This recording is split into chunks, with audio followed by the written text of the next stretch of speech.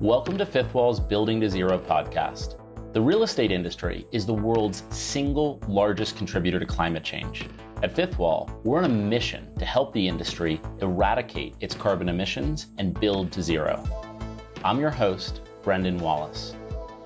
In today's episode of Building to Zero, I am joined by architect, urban designer, and educator, and TED resident, Stefan Al. We discuss how cities are cracking down on carbon, the lasting impacts of the pandemic, and the future of building materials.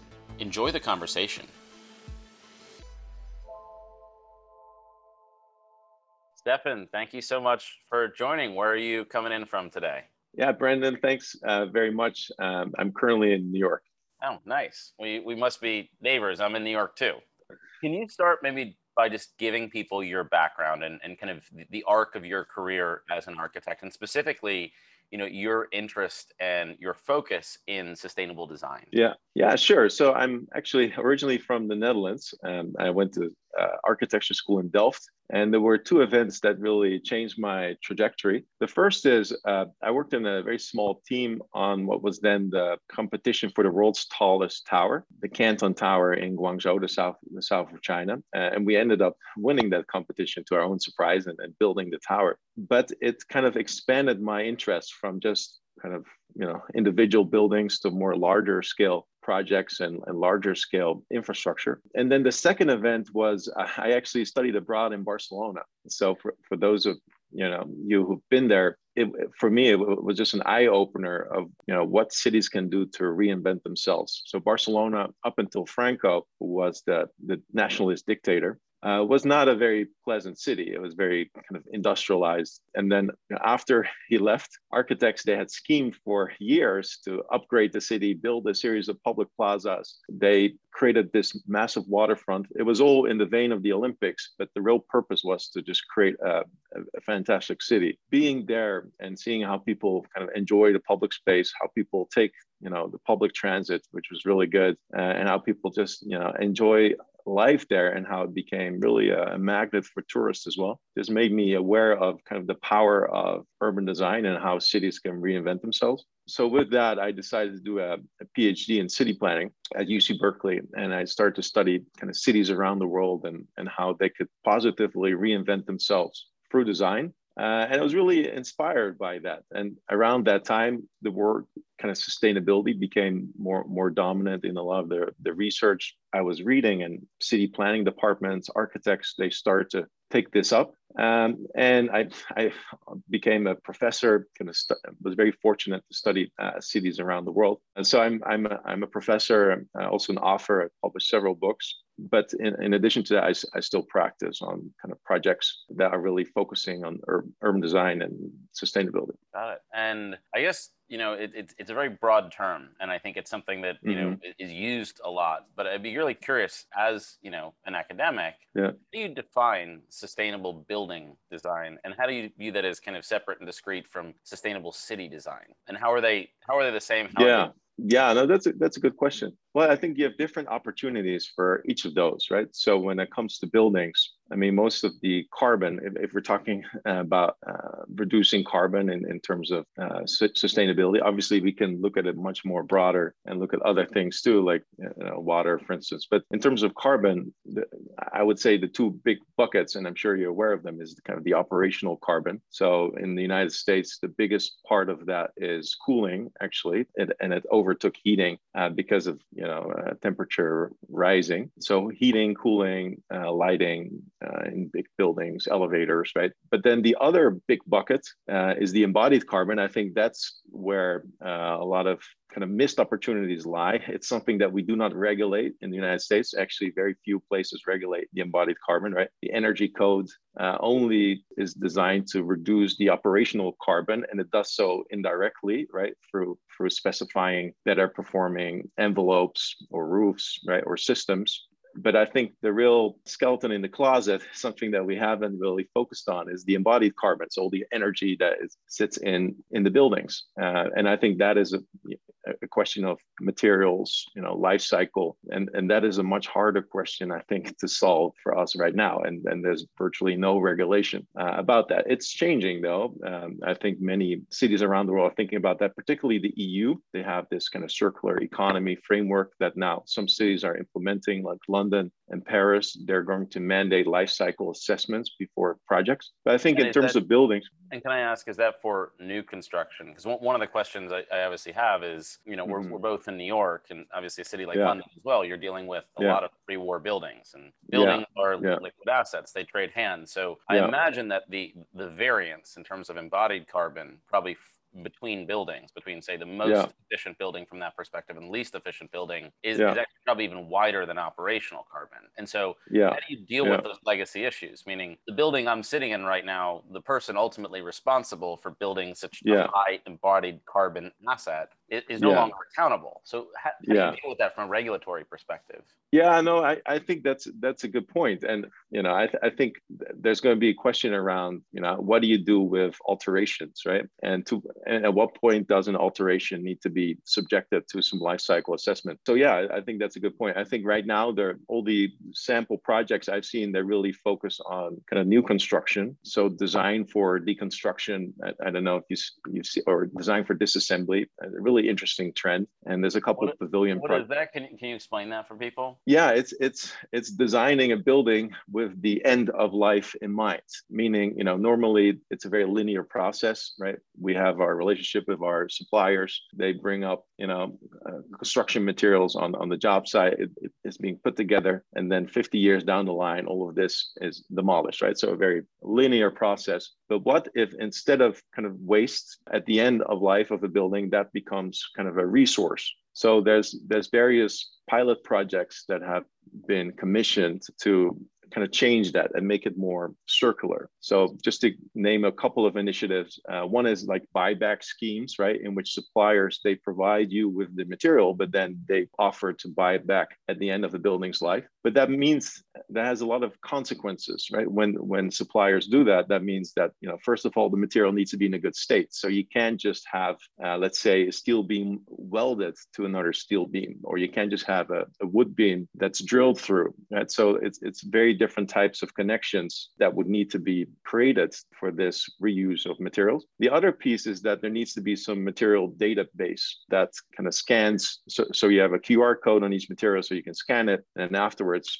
50 years down the line, people know exactly, this is this material from this supplier. Let's sell it back to them or sell it to some other vendor that may be interested in this. It's interesting. So effectively, the component parts of a building need to be modularized in, as reusable a fashion as possible. Mm-hmm. And you structure these kind of forward buyback rights. But one of the questions that kind of begs for me is like, well, what if the suppliers aren't around? Meaning, is it a contract in its own right that's kind of freely tradable to ensure that there's some counterparty on the other end when that building is being decommissioned?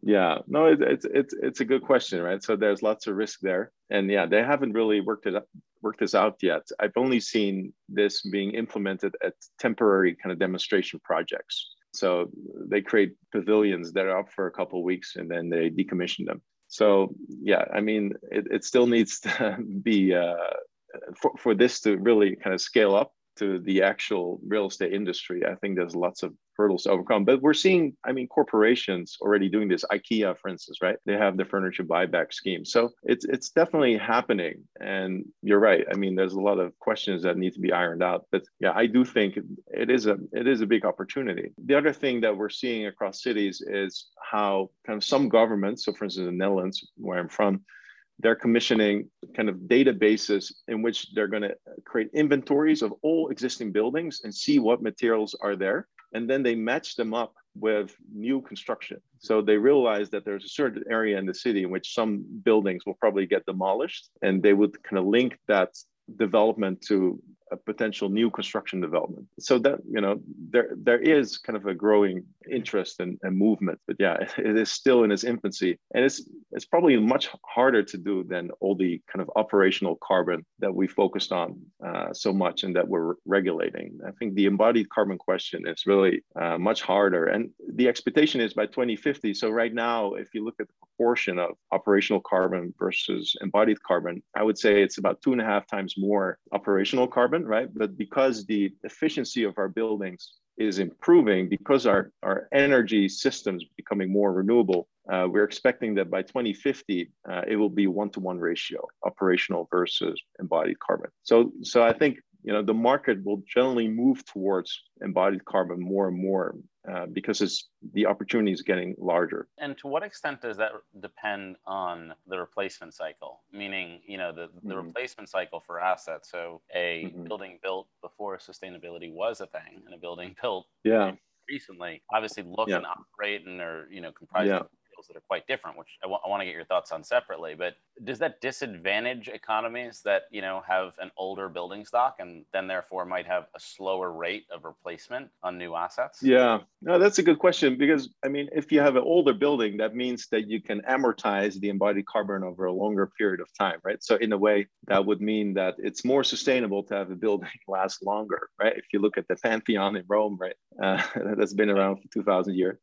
Maybe not the most efficient form of concrete. It was not reinforced, but actually because it wasn't reinforced, it doesn't corrode from the inside. So it has a much longer lifespan. But I think, it's a good question. There's going to be a negotiation, right, between building owners and regulators, just like with Local Law 97 in New York City. So for listeners that are not aware of that, it's kind of a groundbreaking law that is not regulating carbon indirectly through the energy code, meaning you need to have a certain type of facade or you cannot have any energy leakage. It's actually measuring the carbon directly, and it's putting a cap on carbon use per building. But this law that's actually going to create fines for buildings is already creating this whole kind of recladding industry in New York City, right? That existing buildings who will not be able to satisfy those regulations are upgrading their facades. So, I think very similar to New York, when it comes to embodied carbon, there will be, I think, these very nuanced regulations that will start to, change the way in which buildings are built and also maintained. And I'm curious to get your perspective just on, the regulatory environment. Obviously, Europe has kind of been at the vanguard of sustainability for quite some time. New York's law, I agree with you, is very pioneering in the US in tax. But the way I kind of think about it simplistically is that regulators like to tax what they can measure, right? Like regulators like to tax things they can measure, like income.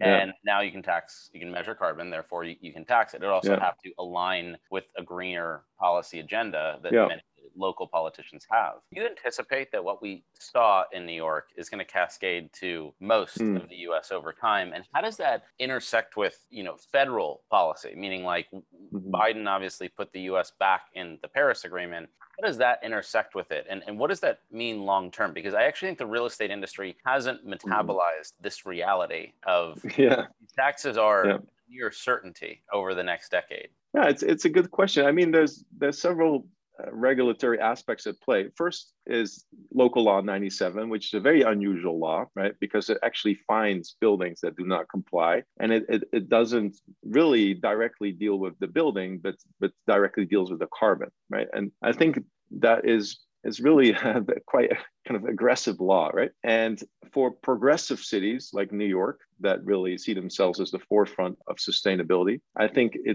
this will be a law that will be repeated. Will this kind of have wider impacts beyond, let's say, the big metro areas? That remains to be seen. But we have another mechanism that also kind of sets the operational carbon or improves the operational carbon, which is the energy code, right? And every couple of years, the energy code gets stricter, and then it gets adopted by local municipalities. So I think, on the top hand, you have, the Local Laws 97 that really cap carbon. On the other hand, you have the energy code that kind of limit the downside, the worst building that you could create, right? And that standard is gradually getting higher. So I think in big metro areas, that big law, that capping carbon law, will be more influential. But I think in the smaller kind of suburban or rural communities, I think those energy codes will do the job. Now, when it comes to embodied carbon, we're still very far away. So I don't see this happening anytime soon in the US,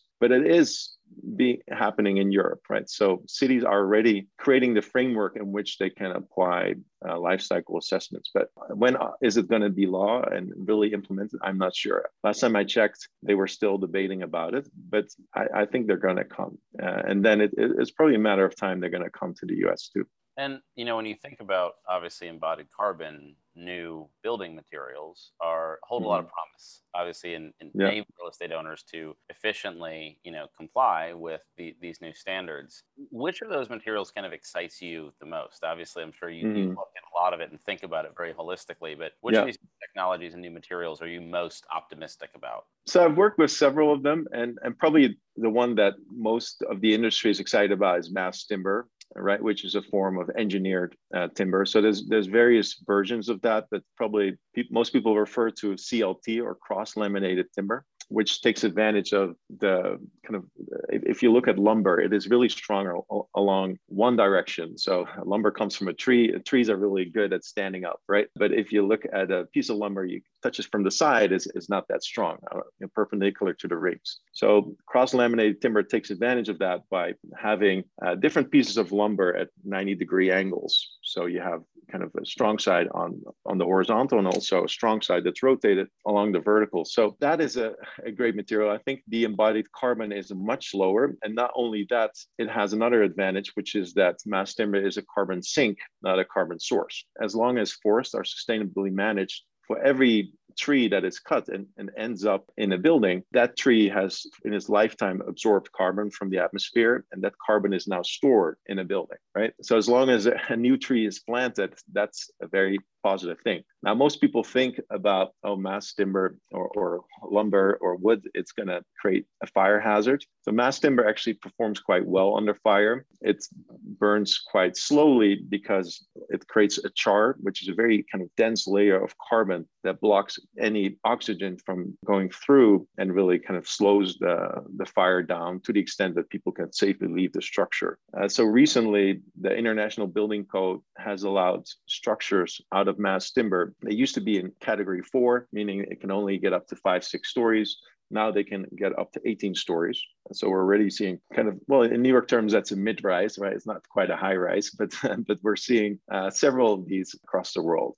So it's really exciting. And where do you think, that is, just out of curiosity, like 18 stories today, are we looking at a future, you think, where cross-laminated timber buildings are 50-story buildings? Is that actually physically viable? Yeah, no, at this moment, we don't think so. There's been a couple kind of speculative projects. There was one in Tokyo by, I think it was a lumber company that drew up this tower that was like 900 feet tall. We're not there yet, but there's a couple of things that we can do to get taller. There's one tower in Stormont, I'm probably not pronouncing correctly, in Scandinavia, but that actually is about 15, 18 stories tall. And the upper stories are a mass timber concrete hybrid floor. So it's a little stronger when it's hybrid. The other thing that we're seeing, and this was a project that didn't go through, it was a project at Sidewalk Labs. They planned in Toronto. So that project was canceled, but they did engineer a 30-story mass timber tower with, on the top, it had a tuned mass damper, as you probably know, which is kind of a counterweight to take out the lateral shake or the wind forces out of the building. So when you have things like that, you can actually build higher. So using these other technologies. So are we going to see a 50-story mass timber building that's pure mass timber? I doubt it, right? But if the upper stories are concrete hybrid mass timber, or if there's a tuned mass damper, if it has a kind of an exoskeleton structure and the whole structure is quite rigid, I think, yes, it's possible. And what is the economic, building an asset, cross-laminated timber versus traditional methods? How do they compare? And the reason I ask is that, to some extent, it feels like what these carbon taxes and regulation is doing is it's forcing the real estate industry to internalize economic externalities in the form of carbon emissions that it never really had to, right? Historically, the building built in had carbon emissions. The person built the building had massive externalities, and it was never internalized. Thrusting that back on the real estate industry, can you solve it if you don't account for carbon taxes? Is there any economic viability in its own right to cross-laminated timber? Yeah, that's a really good question. So very early in my career, I became interested in digital design. So using kind of computer and algorithmic design to automate things in architectural design. And why I like mass timber so much, because it's very light and it's easily prefabricated, unlike concrete, which, if you prefabricate it, then you need to haul it. It's 5 times heavier to the job site. You need big cranes. It's not so easy to prefabricate concrete or steel for that matter. So because of mass timber, because it's so light and because it's very easily cut with CNC machines in factory conditions where you're not exposed to the weather, you can actually have significant time savings. So you can prefab different modules. So for instance, we're already seeing a lot of mass timber hotel design or residential design in which individual models, they get created in factories, sometimes in Eastern Europe, then shipped over here. And yeah, those time savings are also cost savings. So that's what I'm really most excited about, is kind of that piece of mass timber. Now, there are other things that come to play. So when you're doing a tall building, mass timber is a little bit thicker than other floors or structural systems. So you lose some space. At the same time, what's nice about mass timber, it can be a finish. If it's used as a flooring, you don't need to have a false ceiling underneath it. It can actually be the finish. And it's a very beautiful finish. There's research that shows that if we're looking at kind of natural finishes like wood, we tend to be more productive, and this psychological restorative effect that researchers wrote about. So there are other benefits that may increase employee productivity or reduce cost saving in an overall kind of construction project. And then maybe later on, you get the benefits of potential reduced taxes or something like that. I mean, as you know, the real estate industry is a tough industry. It's still brick and mortar to a large extent. And we saw the bankruptcy of Katerra, for instance, right, which was really a company that was meant to kind of mass produce mass timber and really scale it up. So I'm sure, this is not an easy process, right? Take a long time, but I'm really very excited about mass timber. When you think about the change on the economy, it's profound. I read a stat that the real estate industry consumes roughly 40% of all the raw materials. Yeah. I imagine that's a fairly inclusive definition of real estate, of residential and commercial. But if you think about shifting that supply chain, or it's a different material, and that's a fairly well-established, mature, sophisticated supply chain today, that has massive economic effects. And I imagine that to some extent that favors industries or countries that have access readily to mass timber at scale, right? Just you can move it within a country. Is that are those some of the downstream dynamics that a transition to cross-laminated timber would actually affect, which is cost of building buildings gets dramatically cheaper in countries that have far lower ship costs and access to large amounts of timber? Yeah, well, I mean, it's not only cheaper. When you're closer to the source, you also save money, right, on transportation. So we're seeing that a lot of the innovation comes from the Pacific Northwest, not coincidentally, right? Places like Seattle, Portland. It is because of their incredible supply of mass timber. So yeah, I think that's a good question. I think there's a huge advantage for developers working there, right? And they're using it not just because they want to be sustainable, but also because they see the economics of it work out in their favor. So yeah, I'm really most excited in terms of all the kind of bio-based materials. I think mass timber is probably the one that is most exciting for most architects. There's other materials too, some of which I'm experimenting with, but they're just not there yet. So bamboo, for instance, is great for tropical climates, but using it in a US context, first of all, you would need to harvest it from far away, ship it over in a container. And then there's some challenges with using bamboo because it's not a standardized product, right? Every bamboo beam is different. So then you need to scan it in and make sure it works out well. There is something called kind of cross-laminated bamboo, which is a more standardized product, which works well. Mycelium, you've probably heard about that too, which is kind of the roots underneath mushrooms. So it grows very quickly and it feeds off waste, but it could be easily, or not so easily, but used for kind of inside walls for insulation, for instance. As a finish, it's I haven't seen a lot of buildings yet that kind of apply that nicely. It has kind of this otherworldly aesthetic, but I've seen some product design of mycelium lamps and furniture pieces that actually look quite nice, almost like leather. So I think we're probably a little bit behind in the real estate industry. That we haven't really seen a good mycelium product yet. But yeah, there's lots of excitement around bio-based materials, and I really think that is a key to, let's say, net zero carbon structures from an embodied carbon perspective. And I want to shift gears a little bit towards like urban design, and I imagine in your seat you have a view on the pandemic has changed a lot, right? It's changed a lot of autonomy. It's changed a lot in our our understanding of public health, but I imagine it's changed urban design in some way. And how much of the thinking, or your thinking in particular, has been influenced by this pandemic, and what have been the effects of it? Yeah, well, that's a really big question. Thank you for asking. It's really, I mean, being on top of, I would say, most architects' mind or urban designers for ever since the pandemic. The first thing I'd say is that a lot of good things have come out of crises. And actually, the discipline of urban planning came from a concern around, cholera in cities and kind of this public health concern. And, Central Park, for instance, right, in New York, which is a beautiful park, but it was built because people feared miasmas, as they call it, kind of the toxic air and how that could potentially make people sick. So if you look at architectural history, like there's some really great architecture movements that came out of crises too, like the Japanese metabolists kind of responded to post-war Tokyo, the challenges there. So I really see this as an opportunity for us to kind of rethink what's happening. So if I just speak about urban design, it's a little bit of a double-edged sword if you're looking at New York. So there's a lot of good things that happened. So the pedestrianization of lots of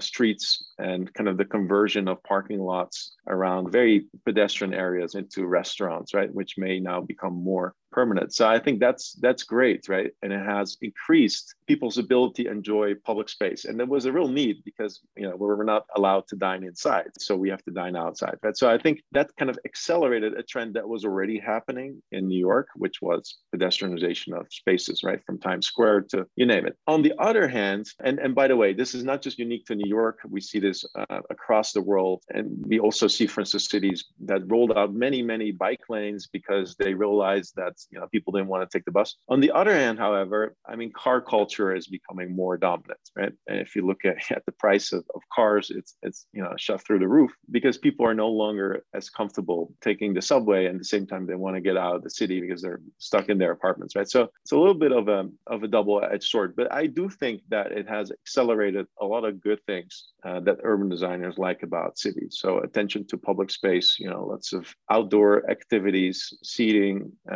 recreation. So I think by and large, although the pandemic was terrible for New York urban design, it may not have been a bad thing. I totally agree. And I was actually just, been here in New York this last week. And as I've been walking around, I noticed all these, outdoor structures that now appear permanent. I actually don't know what the regulation is as to whether they actually become permanent, but it's like re-injected a vibrancy to the streetscape that, it had been stripped of, right? The automobile and just cars parked on the streetscape kind of stripped it of an energy kind of into people that are moving about the city, and you have this kind of frenetic feel to it in the sense that there's restaurant, there's diners, and you're kind of walking almost through a restaurant. The other thing that's interesting is, as I was thinking about it, economics are actually fundamentally at play because one of the things that the real estate industry had been coping with prior to COVID is that retail rents no longer made sense, right? As retail sales declined, rents didn't make sense. But what we really did is just massively increase the denominator. So the rent stays the same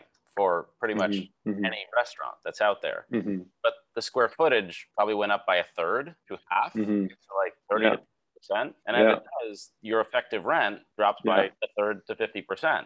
So what's kind of interesting is like, it's almost like this natural reset where we just got to create a whole bunch more commercial space. And in so doing, the economics that might have been underwater suddenly became viable again. So it's just an interesting, it's interesting to consider that that's probably at play too. I love how you think about that because, parking, like let's say it's a street surface parking lots, right? They can probably charge $4 an hour, right? But if you have in that same space, let's say 2 tables, your profit will probably be much higher than that, right? And if you're looking at, even if you looked at it, because the city, right, is getting those parking fees, the restaurant is getting, those covers from the restaurant. But I think even if you probably looked at it on a sales tax basis, and you were like that, the aggregate sales taxes that come from reconstituting and repurposing that space from a rest spot for a 2,000-pound hunk of metal versus people eating things and, high meals, that's totally different use case. And it's like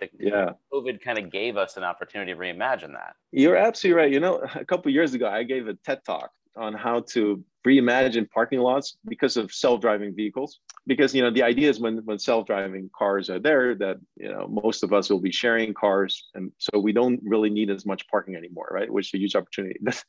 But obviously, the self-driving car, it just keeps getting delayed. We're not there yet. 10, 15 years, who knows? It may take even longer. But it's funny that now a crisis, a pandemic has really led to this shift in which we can kind of reuse parking. So again, it's looking at the bright side of this kind of terrible thing that happened. But yeah, it's like a big reset, like you mentioned. And so you've obviously looked very closely at kind of how autonomous vehicles and the advent of, and I imagine you're talking about mass commercialization of autonomous vehicles. They're being a ubiquitous thing. But once they are, posit that they are, how do you think that changes the streetscape of a city like New York? Yeah, no, I'm really very excited about that. I mean, if you look at the history of cars in cities, so about 100 years ago, the mass production of the T Ford really made it affordable for people to have cars. And little by little, our streets changed, right? Before we had streets, everything happened on the streets. We would walk, there would be horse carts, there would be people selling things. It wasn't just somewhere to go from A to B. It was actually more kind of a place to be. The car changed that. So streets became unsafe. We implemented curbs and pedestrians were relegated to a small strip of that street. I think we can turn back the clock a little bit with self-driving cars. And the reason is that they're much safer to pedestrians because they're not subject to human error. Now, obviously, they're not quite safe yet, right? But if you're looking at how unsafe real drivers are, I mean, per year, there's more than 1 million people that die as a result of traffic collisions, right? It is a massive killer. So once with self-driving vehicles, that safety will go up. At the same time, most of the cars will be electric, so there's less exhaust that people will breathe in. So most urban designers believe that this will lead to streets that are more pedestrian friendly, and there'll be more, as we call them, complete streets where pedestrians can coexist with cars. And one concept that may really become quite dominant for residential streets is what we call the shared street, in which you remove the curb and you have kind of one surface where everyone coexists. A little bit like the meatpacking in New York City, but in the Netherlands, there's lots of places like this in London, and they're quite successful. Meaning there's no delineation between this is an area for cars, this is an area for people. And sometimes they cross, but they cross under various rules, like It's a little bit hard. It's a counterintuitive concept because what you're doing by removing those delineations, you increase the perception of danger on behalf of the automobilists, and they will slow down and they will pay more attention to their surroundings. So you could only do this in residential neighborhoods, right? You wouldn't do this in kind of traffic corridors. But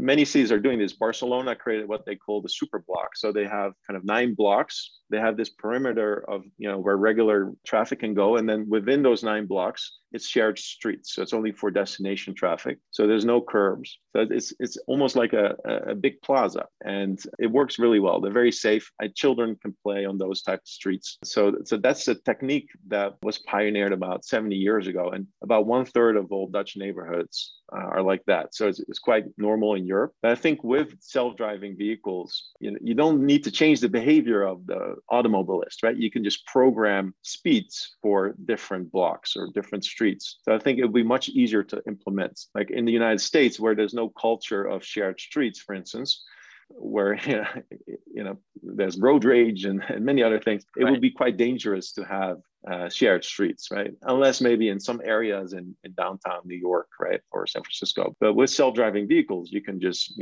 flick a switch, right, and then you can mandate that. Is one of the other dynamics with self-driving vehicles is that because they don't require a human, they don't require downtime. I think about a self-driving car as being somewhat synonymous or coincident with people not owning cars, right? A decline in their ownership. And I wonder, in a city, you might know this stat, but impressionistically, it feels like a high number. What is the amount of space, if you looked on the island of Manhattan, that is used for the storage of idle vehicles, right? So Yeah. if you were to Yeah. aggregate all the space and just looking Yeah. at the window, it's quite a lot, right? You could fit a Yeah. couple buildings into the number of cars that I can see. Yeah. If you're to strip that, Yeah. the cars don't need to be idle, they can be perpetually operating.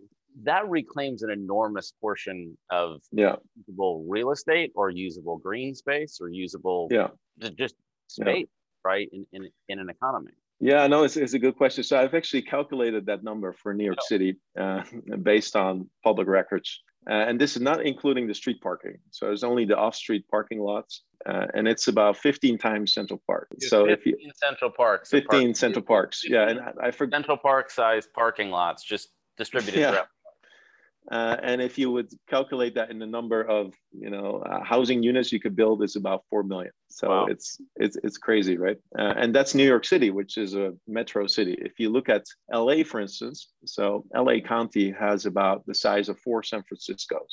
That's just parking. So that's that's crazy. So that's a huge opportunity. So yeah, I mean the pandemic helped reset that. I think self-driving vehicles, over time, it will probably take a long time, but it will also kind of reduce that amount of parking and reinvigorate it. Yeah.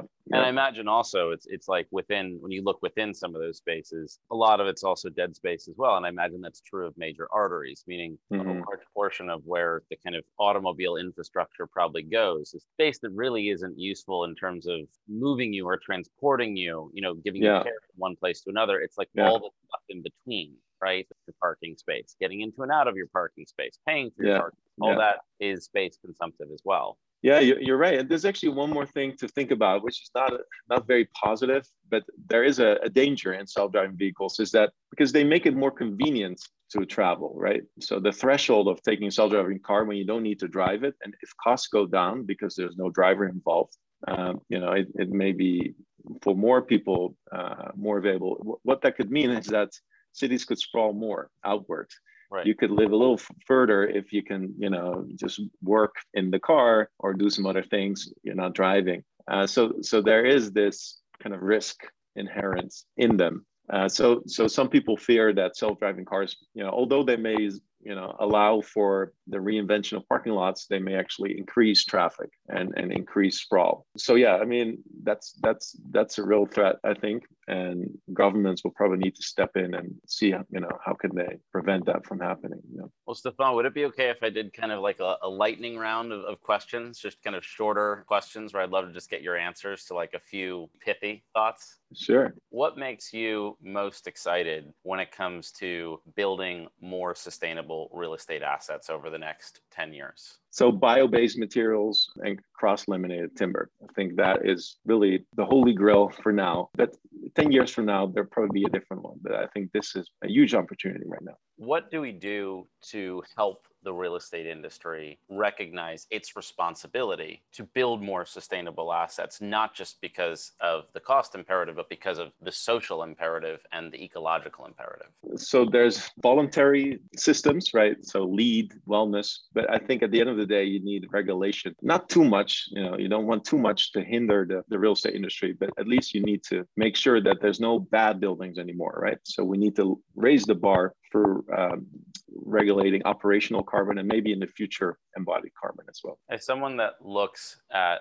urban design pretty extensively and both being in New York, what's the one thing New York could do to dramatically improve quality of life for residents in Manhattan right now? That's a great question. New York is already doing a lot right. So there's bike lanes, there's parks. I mean, it's just such a great city. I would say the one thing that it could probably do better is maybe even go a little bit further with the pedestrianization in certain areas that are very dense in terms of pedestrians. So just continue what they're already doing. The other thing is probably the affordability, kind of housing affordability. How do you solve that? But that's beyond the scope of urban design. Right. But from an urban designer perspective, I would like to see more walkability. Well, Stefan, thank you so much for taking the time to chat. I really enjoyed this conversation about, both sustainable building design, but also urban design and urban policy and some of the dynamics around autonomous vehicles and what they ultimately will mean for cities. It was just fascinating. So thanks for taking the time to share it with me. Thank you, Brendan. Really appreciate it and enjoyed our conversation. And hope to meet you in New York City one day. Absolutely. Thank you. Bye.